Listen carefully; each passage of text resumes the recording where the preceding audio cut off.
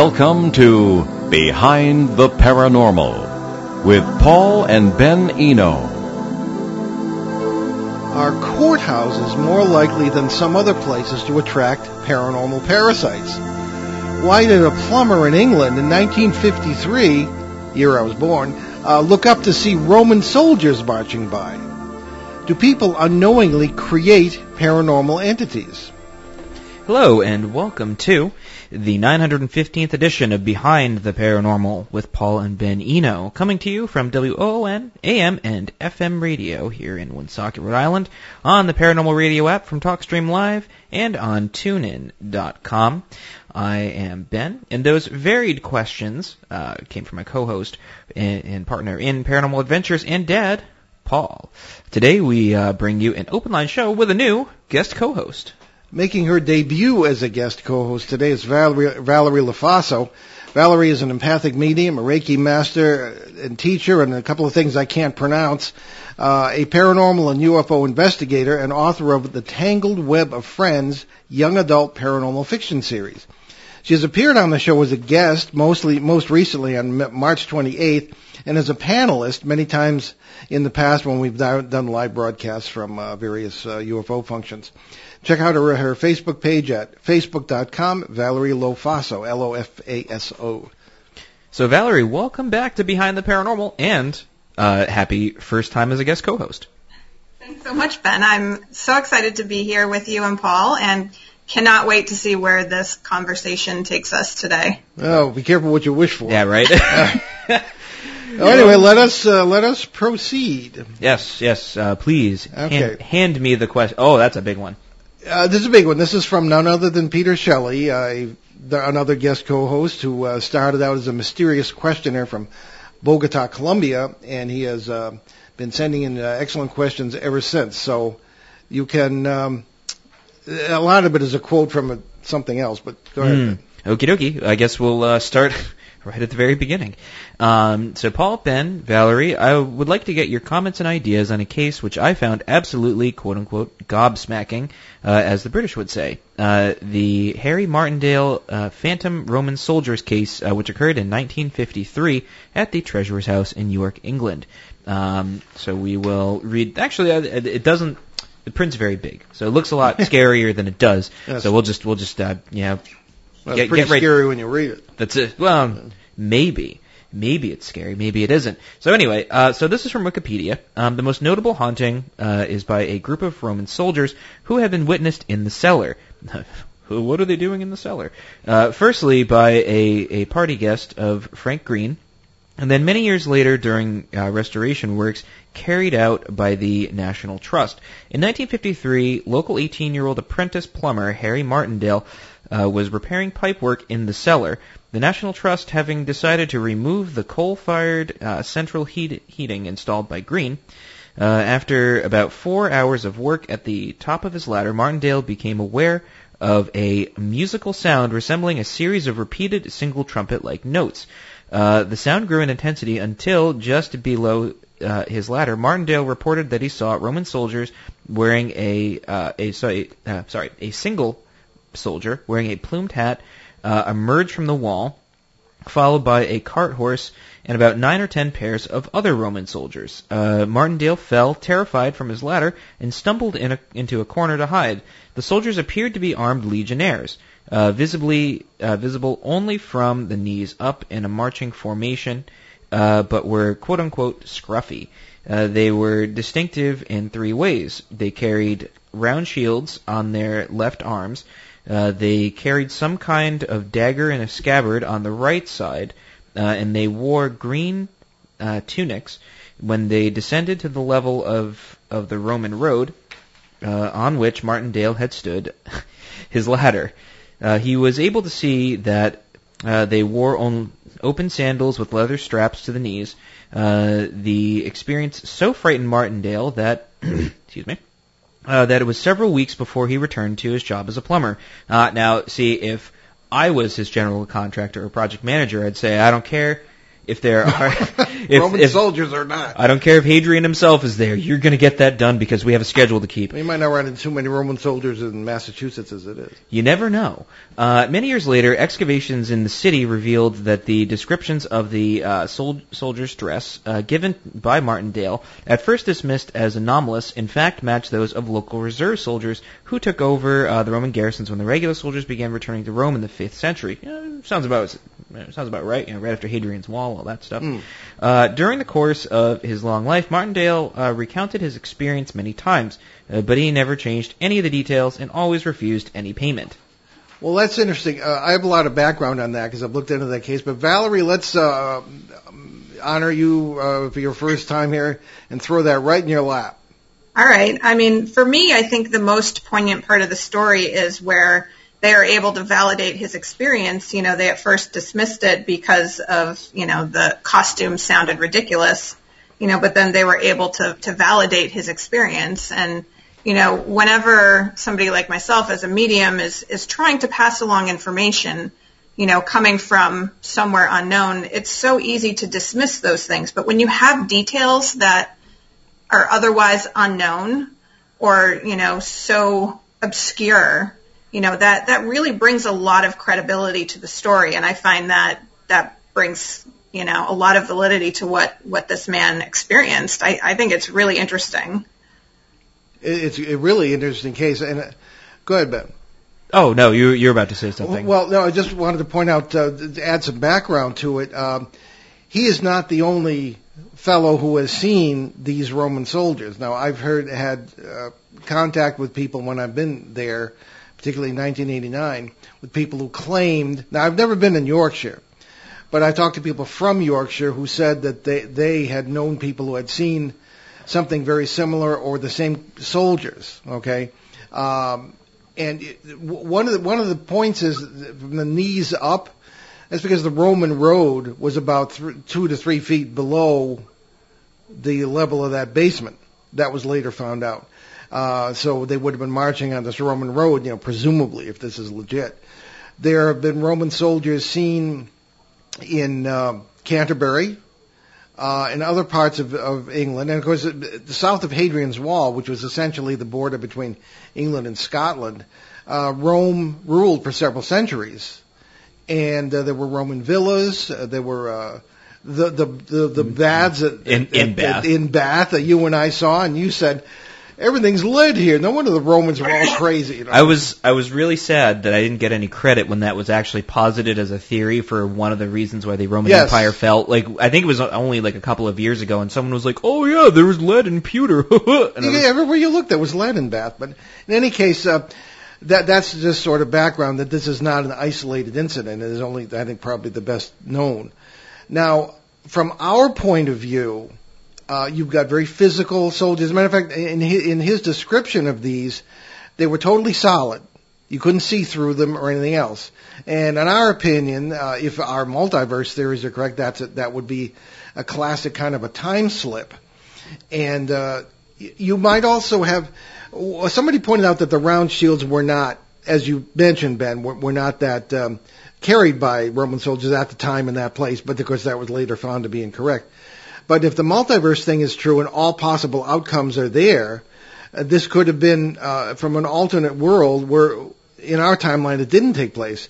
They could have been carrying feather pillows to fight their enemies in pillow fights. I mean, it sounds silly, but I mean, if it can be conceived, it exists somewhere in the multiverse. Is that a veiled reference to Gary Larson and the Wimpedites? Yeah, well, nobody knows what that means. That's a good point. All right. So let's go easy on the listeners for once. So in any case, I think it is a fascinating case. One of the strange things I saw myself in Wistman's Wood, which is at sort of the other end of the country from there. It's in Devon, England, as opposed to Yorkshire. At Wistman's Wood in 1989 when I was there. Wistman's Wood is a very, very odd and fascinating place. There are ancient oak trees, some of which are estimated to be something like 1,200 years old, some of them. But they're only about 7 feet high. So a lot of them are just sort of barely above your head. And supposedly, the last of the Druids in that part of England hid there from the Romans, because the Druids they actually get a bum rap. I mean, they didn't practice human sacrifice, except it was somebody who was a criminal. They had capital punishment. It's not like the Romans didn't. And they would occasionally, make a big production out of that. But the Romans didn't like it.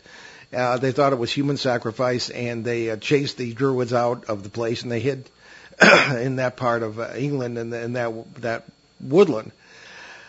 It has a very strange crystal vein of crystal that goes right through the middle of it, and you can see it. It's right on top of the ground. So I'm standing there, I look up, and there is a man.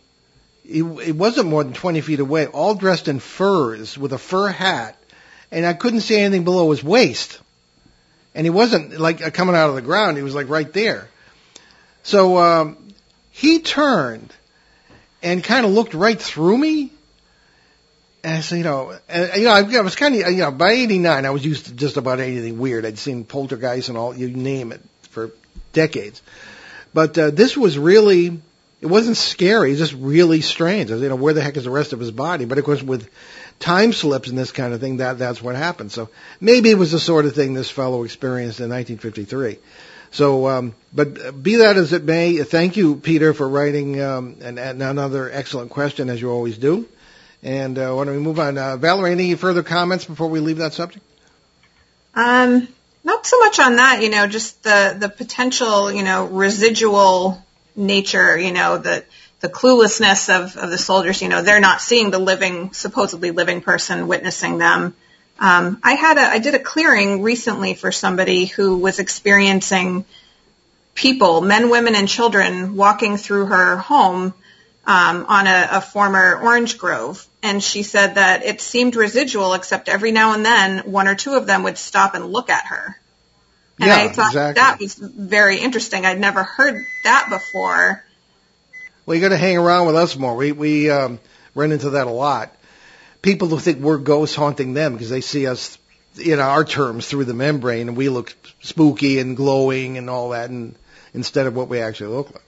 And that was exactly what I thought of, if they're, some of us are able to more easily see these, spirits or whatever coming through the veil, maybe some of them are able to see us, but not all of them. So I found that very fascinating. It is fascinating. We have a question from Doug from Texas. Doug writes in now and then. Okie dokie. And Doug writes to us, given the vast amount of negative emotions experienced in a courthouse, do you think that courthouses could be potential breeding grounds for parasites? I've always felt a negative energy in such places. Interested in your thoughts about courthouses and potential parasite influence. I'm fascinated by the question because Ben's mom is a paralegal for umpteen years and hangs out with all the lawyers and doesn't go to the courthouse very often, but there's a lot of negativity. I mean, Doug really has a point. Valerie, what do you think of that? I mean, I completely agree that it's definitely a place where there's going to be a lot of heightened emotions and especially negative emotions. You think about, what kinds of things go on in courthouses. Of course, it's going to have a lot of negative energy, I think, soaking into that. And I can't help but think of, I think it's the second Ghostbusters movie. Oh, yeah, that's right. I like that movie. I'm one of about 10 people in the country who like that movie. Yeah, I'm with you on it. Yeah, a lot of other things takes place in a courtroom. But Ben, any? I mean, here's a little fun word association game. What's the first thing you think of when you think of a courthouse, right? Like, I'm pretty sure it's not something good. I don't know anybody who's ever had a good time in a courthouse. Wyatt Earp or something. Well, actually, if you get off of a speeding ticket, that's probably a good thing. But I wouldn't associate anything good. If I think of, oh, geez, I have to go to court, then it's like, I don't think I'd ever be happy about that. I think a lot of this is like, what we associate with a place, right? It comes back to that idea of, what we bring to a, I guess for lack of better words, a space is what we get out of it. And I think I think when it comes to places, I think we ascribe a certain value to it, unintentionally, right? You go to a courthouse, you automatically assume, okay, yeah, this is a bad place, bad people come here. Maybe some good people come here, and there's a lot of bad things that happen here, right? Whether it's divorce, or there's cases for people who've committed horrible crimes, or even something as simple as a land dispute, right? Nothing good ever comes out of it. Maybe some good stuff does come out of it, but 9 times out of 10, you don't associate just on the surface. You don't associate it with anything good. So therefore, what you expect in there, you're going to get right out of it. That's kind of where we're going to start there. But you picture any sort of place, right? Whatever you bring to it is kind of what you get out of it. You go, we live in New England, right? So it's like, oh, there's old cemeteries everywhere. If you expect a spooky time, you're going to get a spooky time. Or, if you walk in and you're just genuinely interested in history, you're going to have a very interesting experience, right? I live next to a cemetery, like most good old New Englanders. And honestly, I find it very comforting. Because it's really interesting. Because the town I live in is really old. They just celebrated their 272nd birthday yesterday, I think. And it's an old town, and it's super interesting to look around at all the old graves, and it's just fascinating, and it's actually kept up with, which is, you can't say that for a lot of old cemeteries. But you look at like a restaurant. And you don't usually typically associate anything bad with it. You're like, okay, cool, this is a restaurant. You eat here. Sometimes the food's pretty good. Or if you've ever worked in a restaurant, you associate it with horrible, horrible experiences. And it's one of those things where it's like however we perceive the space, because reality is interpreted entirely through human experience, unfortunately. As much as we try to say we objectively experience it, that's a lie. Because we can't, right? Every experience we experience has a subject to it, and we are the subjects that have to interpret the reality around it. So unfortunately, all of reality is experienced through human experience. So therefore, whatever our perception of the space is what we're going to get out of it. Does that make sense? Yeah, I think so. I just wanted to point out something from a practical standpoint. If our ideas on parasites are correct, haunted, quote-unquote, public places can be problematic. I think that the reasons why many of them are considered haunted is because they're maybe at the intersect points or overwash points of multiversal reality, where you've got different worlds and you've just got people sharing the same space doing their thing. But with parasites, it's, at least in my experience, they have to be in one place with one group of people in order to feed properly, all right, regardless of the species. But in a public place, you've got people coming and going all the time, not necessarily the same people, except maybe the judges and the lawyers. So here's a counter question. All right. What makes a space sacred? Okay, well, I think that it's the presence of these very principles, overwash points, intersect points. The Pennsylvania Triangle that we always talk about, we've been working on since 2016, was considered a sacred place. That hilltop that I love to sit on was considered a sacred place by the First Nations, and probably because they experienced supernatural things there. And now here's a follow-up question: would you consider the halls of government to be sacred places? I wish they were. Valerie, what do you think about all that? Yeah, I mean, I completely agree with you. I wish they were more sacred as well, the halls of government, but, it definitely is personal belief that makes a place sacred. My own home is sacred to me, but it's not sacred to the, other people. Our belief and our personal intent, has a lot of power. But sacred places, like you were mentioning, First Nation sites, I know a lot of Hawaii, you can't go anywhere in Hawaii without stepping on sacred land. But you have generations of people putting that intent into those places, which I think creates a lot of powerful energy. No, I think that's well put. But as far as getting back to courthouses, I think there are a lot of people coming and going. I think a lot of the negativity there will come from the people themselves. Oh, I'm gonna make an argument, and it's going to be a fun one. Okay. How much religious language did we hear in the last election?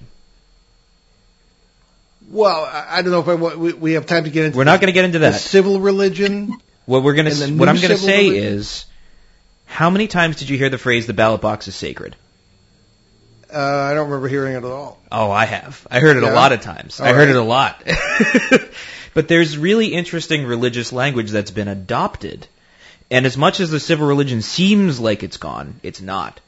Because what makes a religion, right? What makes a religion is something that ascribes meaning. Usually there's a ritual to it. And I'd argue that the courthouse has rituals involved. Whether it's having some sort of you have the judge is in his robes, the judge stands and he orders reality, right? That's the whole point, right? We're going to go with judgment and we're going to take that word and we're going to go with the definition that judging means ordering something, to make something right, to put things in order, right? So the judge's whole job is to sit there and to order reality. You have the bailiff come in, all rise. The judge comes in, he sits down, all sit, and then they go through their proceedings, right? So it's a ritual, right? So it's this whole thing is to bring about an ordering of reality, right? Where there's realities that meet, yeah? So if that's the whole kit and caboodle, right? Everywhere's haunted, that's the one thing we say, right? But there are some places that are a little bit more, I guess we'll go with the definition thin than other places, yeah? We'll say that some people can do rituals in these sacred sites, yes? Whether it's Native American, whether it's whatever, yeah? Are we all in agreement? Yeah, I guess, yeah. So if one is doing a ritual in a place that is perceived as sacred, right? Especially if you're doing a ritual, then one would argue that there would be entities that appear in these places probably more likely than in other places, yeah? Yeah, maybe.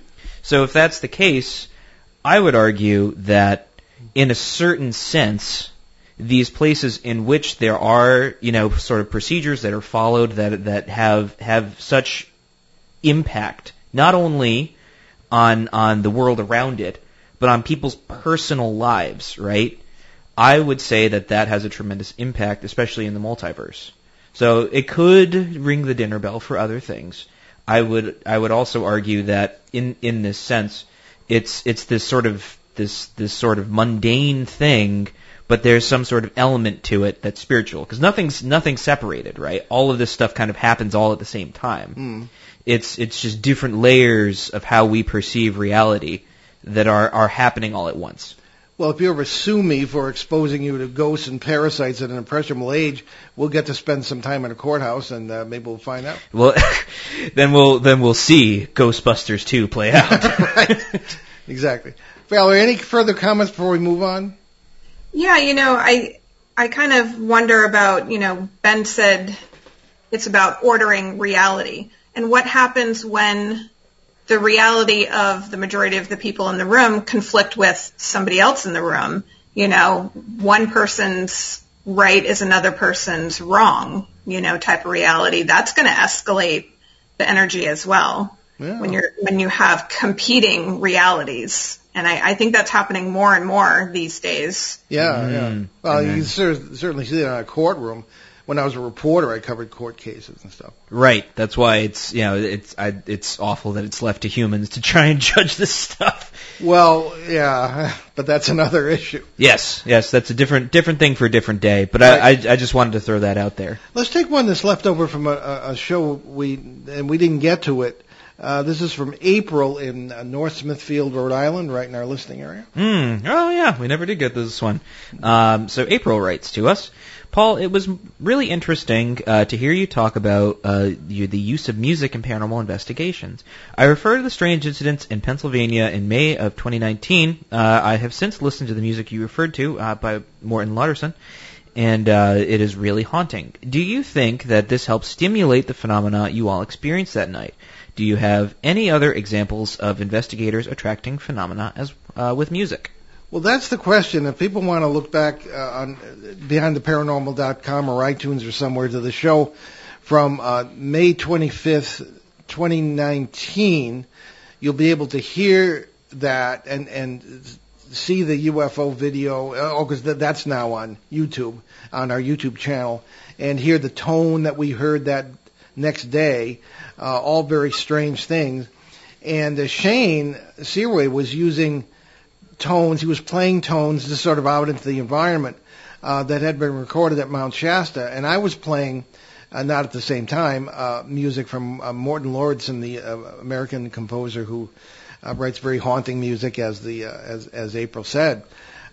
So I think since we had things happen that generally hadn't happened there previously, I think that maybe the music stimulated. Valerie, have you ever heard of that? Music used in cases to further communication or insight or anything, or have you ever done that yourself?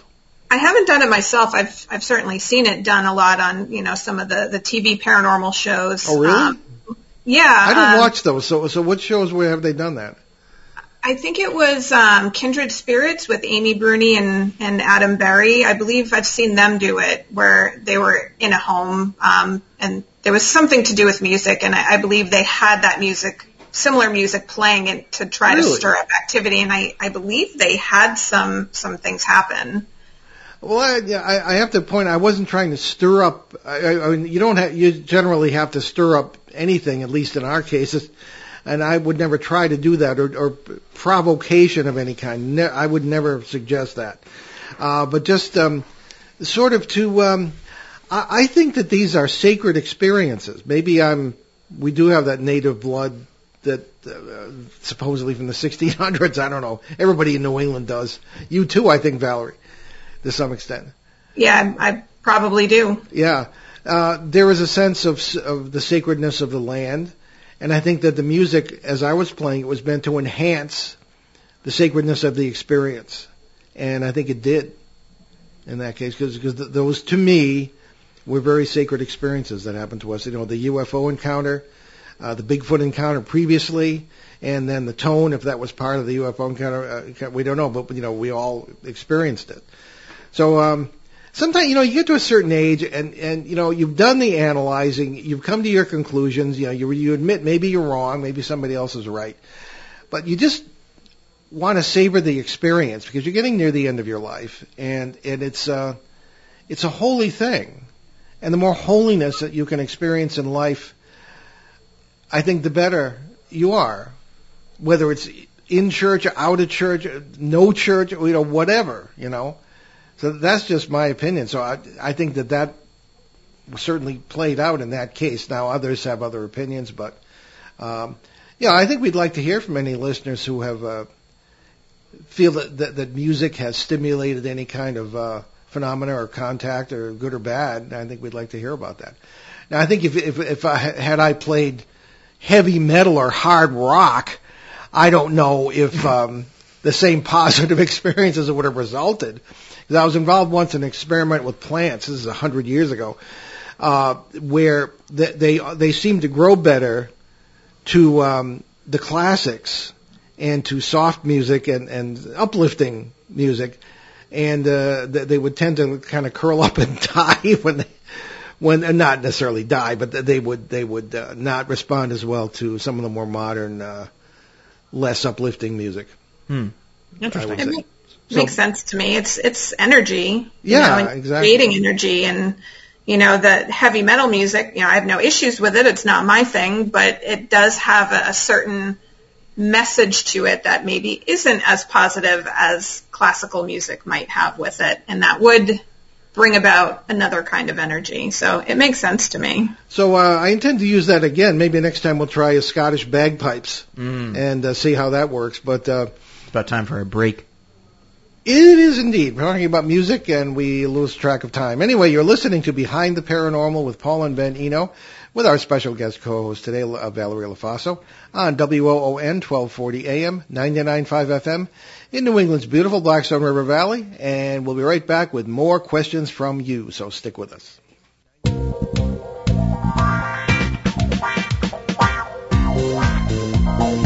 The night is alive. Join us and take a walk on the weird side when you tune in to The Kingdom of Nye, hosted by Heather Wade, the finest in late night talk. Listen live free weeknights starting at 9 p.m. Pacific Time at thekingdomofnigh.com, talkstreamlive.com, and the Paranormal Radio app.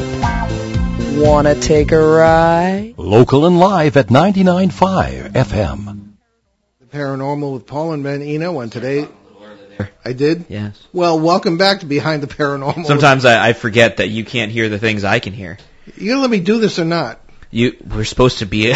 you're supposed to read my mind. Okay. Anyway, welcome back. And we're having an open line show today. We're going to be talking with Valerie LaFaso as well, our special guest co-host, as part of helping us answer these very good questions and deep ones from our listeners. So what do we have next there, Ben?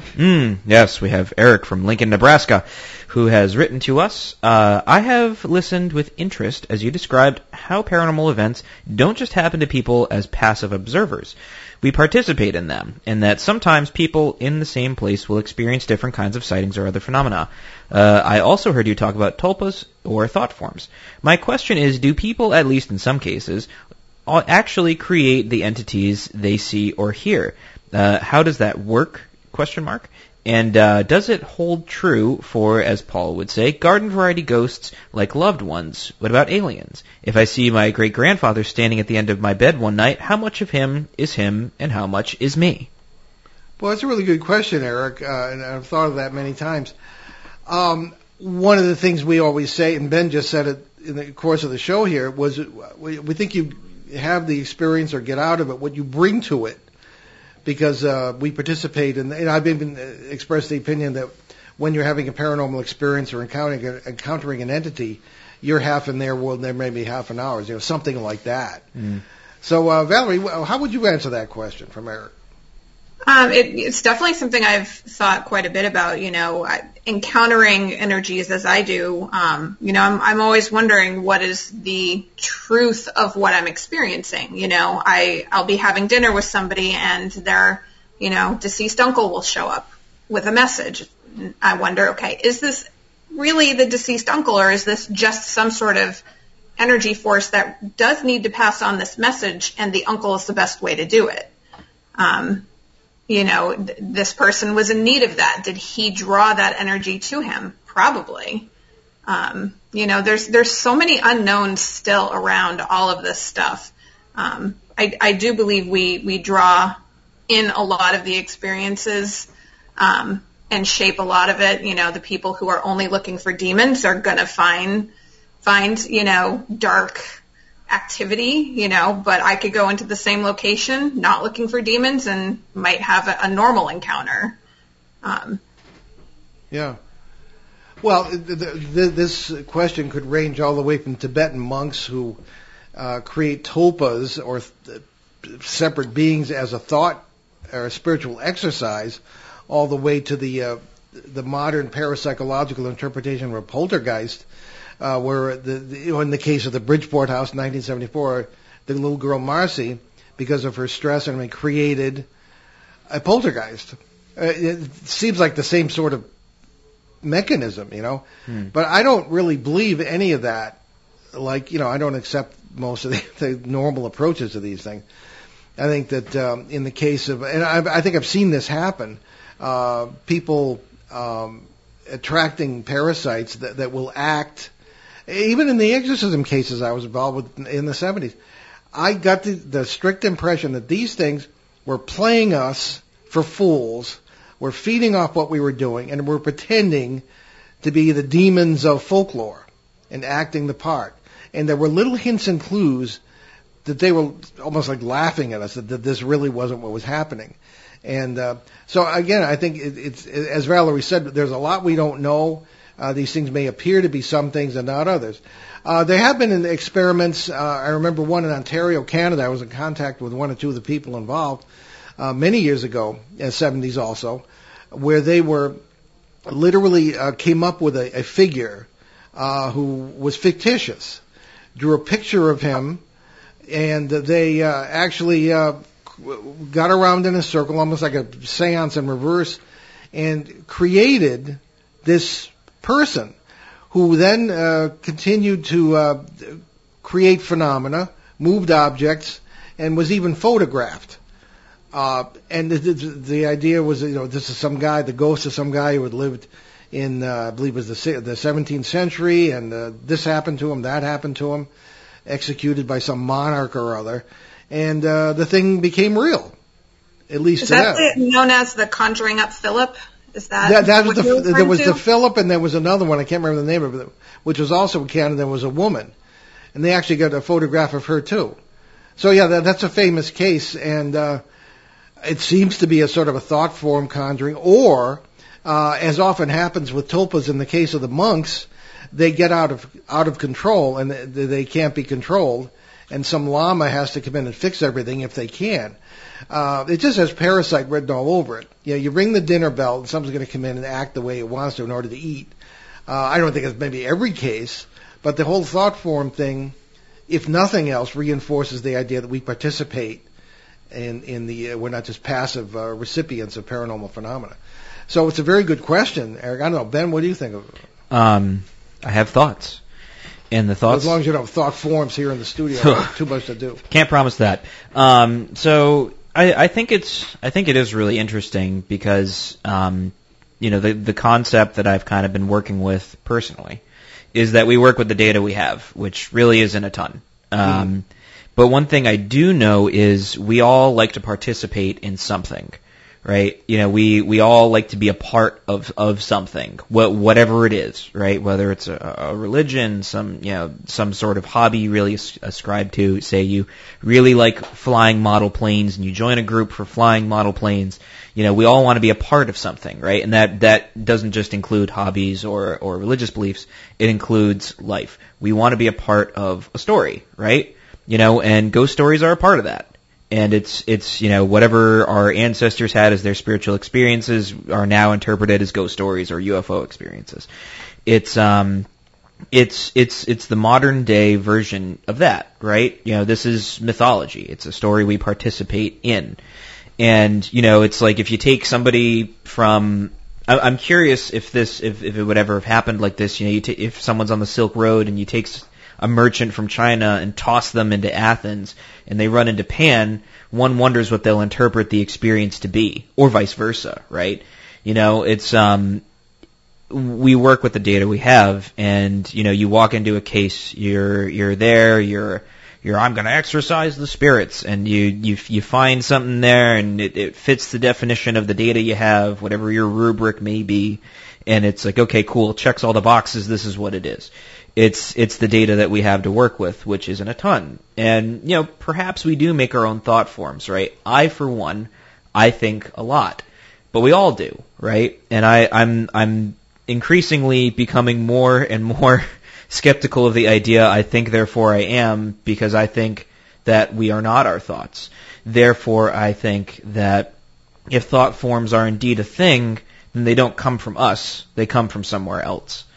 How many times have you had an intrusive thought, right? You're at the mall and you're holding your phone over the edge of the third floor and you get a little thought in your head that says, throw that phone, drop it. or you're in a car and you suddenly get a thought of, I should just jump out while it's moving. And I think that thoughts don't so much come from us, but they kind of happen to us and we have the ability to engage with it or not. And I think the same would go for a thought form. And perhaps, if you're in your bed and you've experienced something and you're expecting something to happen, whether it was, some sort of UFO experience or poltergeists or something will step into that role of that quote unquote thought form. Something will step in and act out the part, right? Whatever the rubric is that we have to interpret the experience from, something will step in to interpret it. Whatever that something may be, whether it's a parasite or some other benign entity out there, something will take on the data that we have and we'll interpret it as such. Because that's really all we really have is interpretation, which is informed by what? Our experience. Yeah, there are exampsons of, for example, Jeff the Talking Mongoose. We did a really fun show. Oh man, I love Jeff. 2019 with Tim Swartz, another one of our stable of guest co-hosts, and there was this really a mongoose in rural England in the 1930s who was talking and telling the family what was going on and this sort of thing, or was it some kind of parasite or something else? And was this thought form created by the little girl? And I don't know, just very little is known about these things, but except for the examples. There seem to be plenty of examples of these things. We work with the data we have. We do. Valerie, any more thoughts before we move on?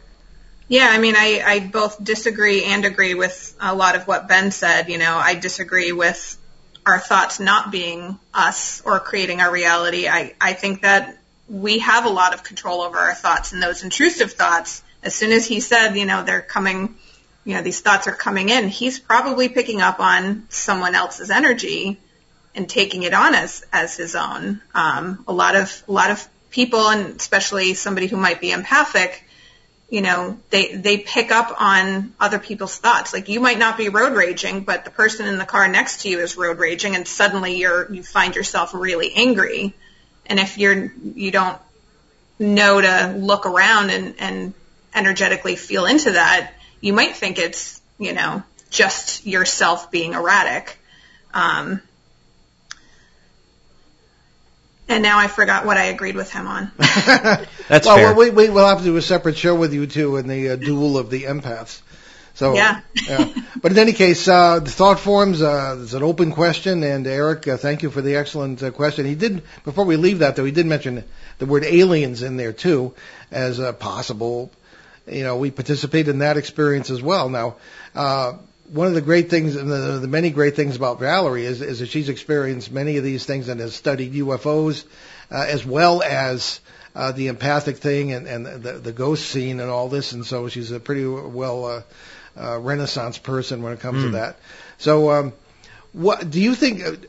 Having, and I don't want to speak for you, but I believe you've had experiences in the UFO realm as well. What are your impressions about how we participate in that? In the spirit of Eric's question. Yeah, I mean,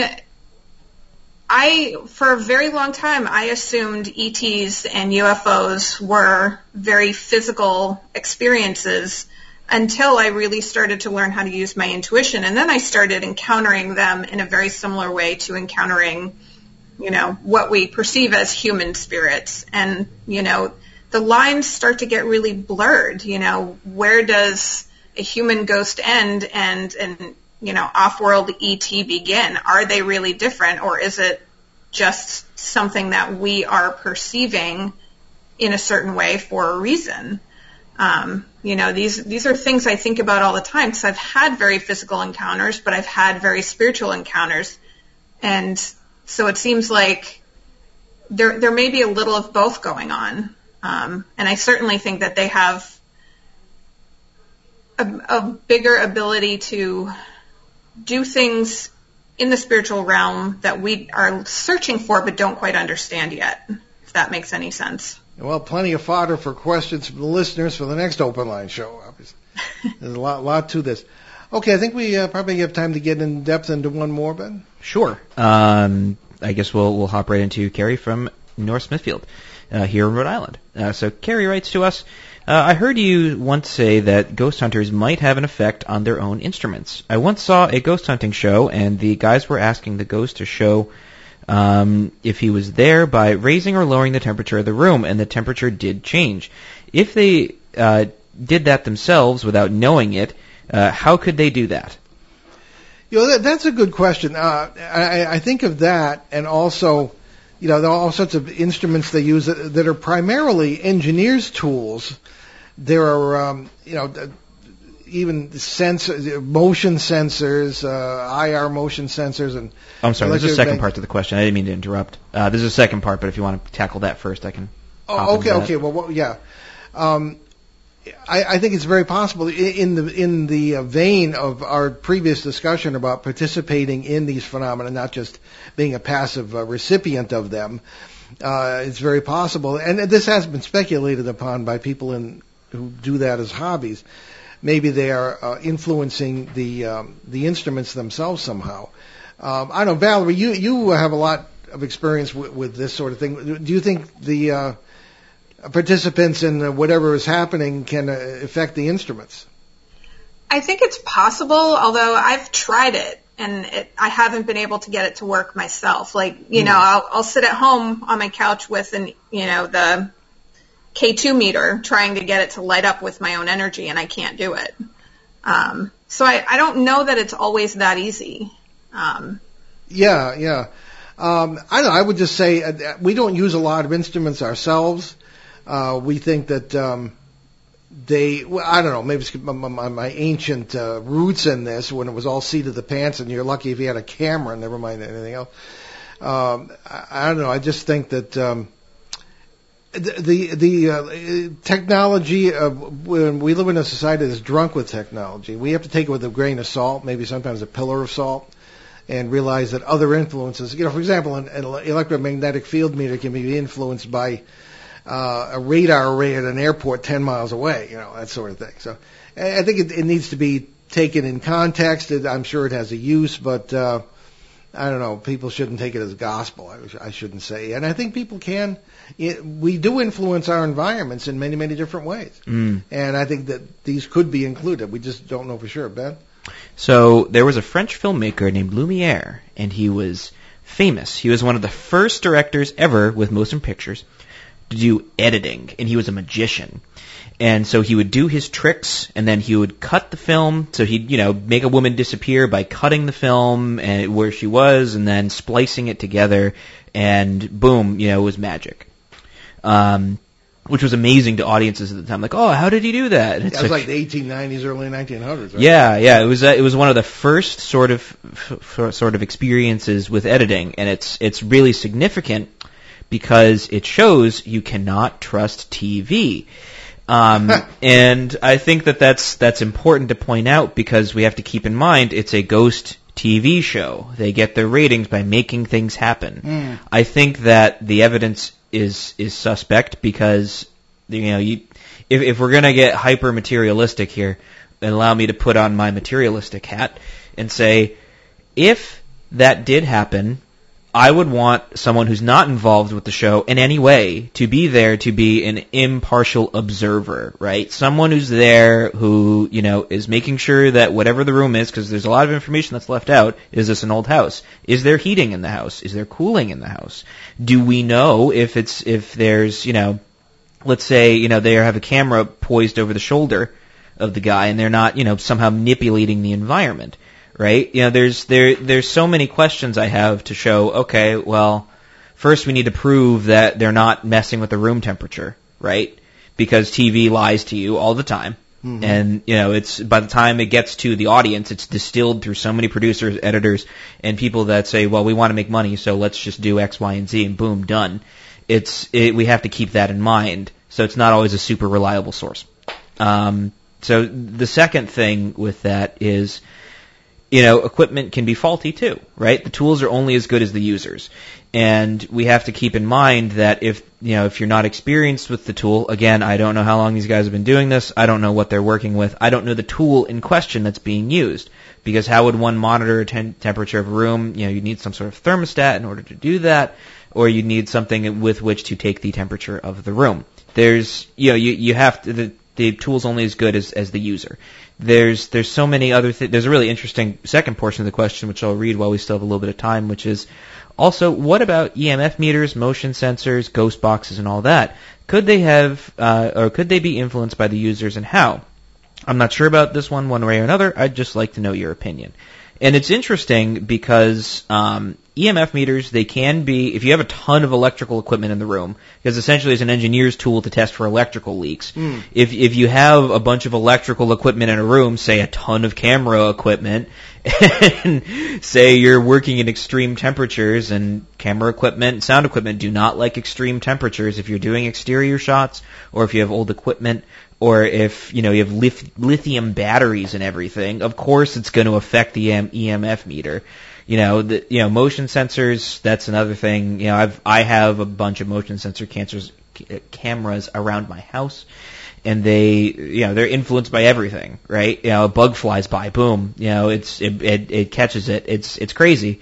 Ghost boxes, I don't trust them only because, I want, I'm not really looking for something in it. I've never used one, so I can't verify it. And I'm not interested in using one. Only because it's like, I know I'm going to hear what I want to hear.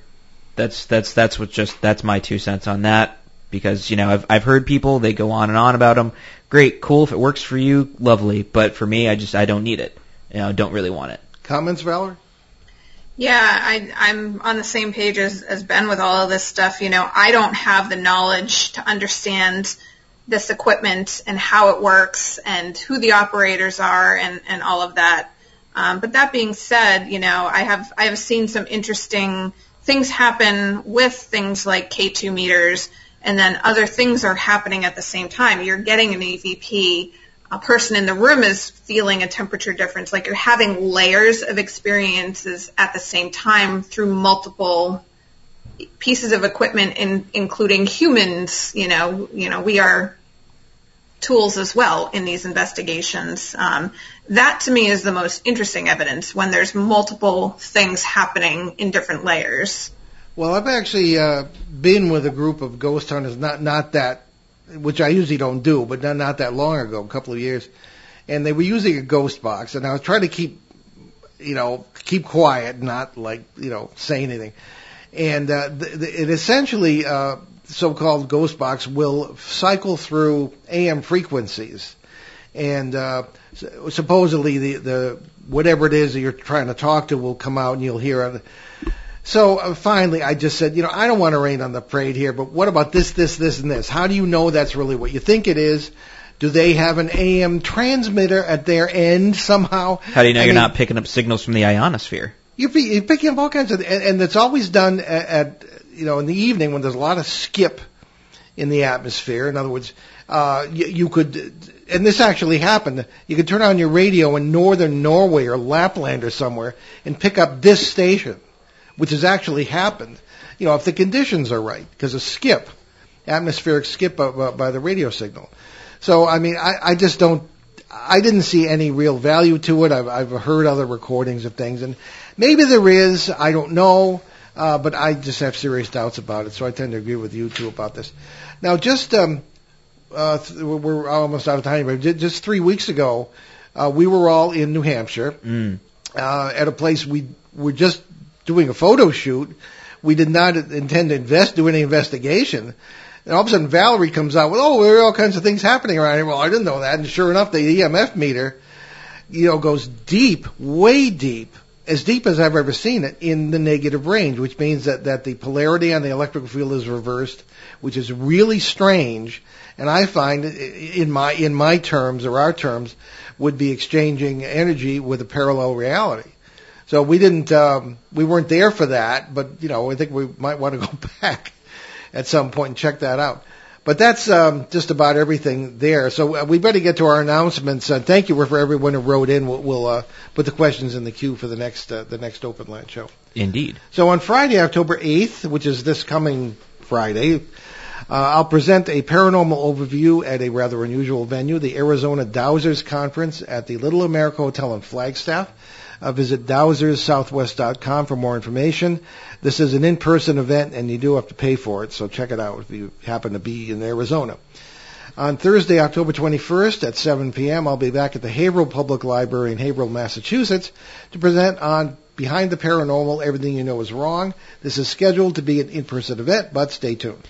And we'll present once again at the Western Connecticut UFO Conference during the last week of October this year.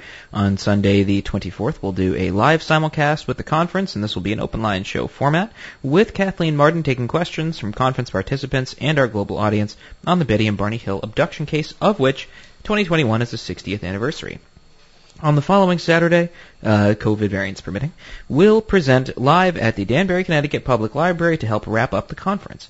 Other presenters that week will include Mark D'Antonio, Tom Reed, Michael Schrett, Linda Zimmerman, and Mike Panicello from Connecticut MUFON. Now, Valerie, tell us where people can find out about your books, more about you. Right now, currently on Facebook, under Valerie LaFaso, empath and author. I'm working on a website currently, so that will hopefully be up and running within the next few weeks. And I am going to be doing a lecture on October 30th at the Epsom, New Hampshire Library with our friend Andy Kitt, and it's going to be called The Psychic and the Scientist, Finding the Common and Uncommon Ground. So I am around. Yeah, that's cool. And Valerie is a contributor to our forthcoming book, Behind the Paranormal 3, Uneasy Skies. Wrote a really great chapter, and we're going to be looking forward to that coming out next year. So we are... Well, we have about a minute. So if you want to jump into some stuff, go for it. I'll just remind everybody that after centuries of tech problems, all the regular recorded shows of this show from CBS, Achieve Radio, and here on ON 1240 AM and FM have been restored in the archives at BehindTheParanormal.com, and many of them are on the usual suspects podcast platforms, iTunes, Apple Podcasts, et cetera, so you can check those out, and they're all free. And don't forget about our books. You can check those out, along with those of our guest co-hosts, at our show website, BehindTheParanormal.com, where you can also find out more about the show, our many cases over the years, our public appearances, and how to book us, along with some of our 900-plus free recorded shows. So what's in the cooker for next week, Ben? Oh, we got in the crock pot. It's going and going and going. Nothing. Which, because it's October 10th, there will be no show because WOON Radio News is covering the annual local event of Autumn Fest. So the cupboard is bare until the following week, which is October 17th, when I'll interview you, Dad, as we mark the 50th anniversary of the Village of Voices case in Connecticut. And you were there. Yes.